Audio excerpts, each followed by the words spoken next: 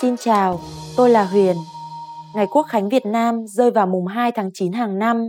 Như chúng ta đều biết, đây là ngày hết sức quan trọng đối với mỗi quốc gia, đánh dấu sự kiện lịch sử hoặc sự khai sinh của một đất nước. Trong bài này, chúng ta sẽ tìm hiểu về lịch sử và các hoạt động kỷ niệm ngày Quốc khánh tại Việt Nam. Ngày mùng 2 tháng 9 cũng là ngày mất của một người có vai trò quan trọng trong lịch sử Việt Nam. Bạn có biết đó là ai không? Chúng tôi sẽ cho bạn biết đáp án vào phần cuối video này. Vào ngày mùng 2 tháng 9 năm 1945, Chủ tịch Hồ Chí Minh đã đọc bản tuyên ngôn độc lập trong cuộc meeting được tổ chức tại Quảng trường Ba Đình, Hà Nội. Trong bản tuyên ngôn, Chủ tịch Hồ Chí Minh đã tuyên bố về sự ra đời của nước Việt Nam Dân chủ Cộng hòa với nhân dân Việt Nam và thế giới. Các buổi lễ kỷ niệm Quốc khánh thường được tổ chức trọng thể tại các đại sứ quán Việt Nam ở nhiều nước trên thế giới.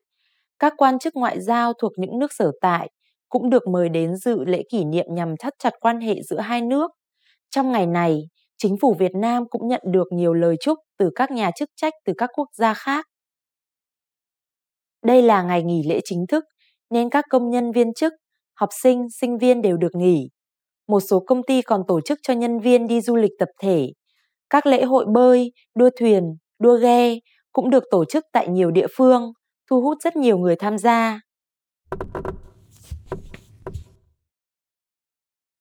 Để chào mừng ngày Quốc khánh, tất cả các hộ gia đình, cửa hàng và trung tâm mua bán, mọi nơi đều treo lá cờ đỏ sao vàng, đường phố sẽ ngập tràn sắc cờ và những biểu ngữ. Một số cuộc meeting cũng sẽ được tổ chức tại các địa điểm trung tâm thành phố lớn. Và bây giờ, tôi sẽ cho bạn biết đáp án của câu đố đã nêu ra lúc trước. Ngày mùng 2 tháng 9 cũng là ngày mất của một người có vai trò quan trọng trong lịch sử Việt Nam. Bạn có biết đó là ai không? Đó là ngày mất của Chủ tịch Hồ Chí Minh. Ông ra đi vào năm 1969, hưởng thọ 79 tuổi. Bài học này thế nào? Các bạn đã học được nhiều điều thú vị chứ? Ngày Quốc khánh ở đất nước bạn được tổ chức như thế nào? Hãy để lại ý kiến cho chúng tôi tại vietnamesepod101.com. Hẹn gặp lại các bạn vào bài học tiếp theo nhé!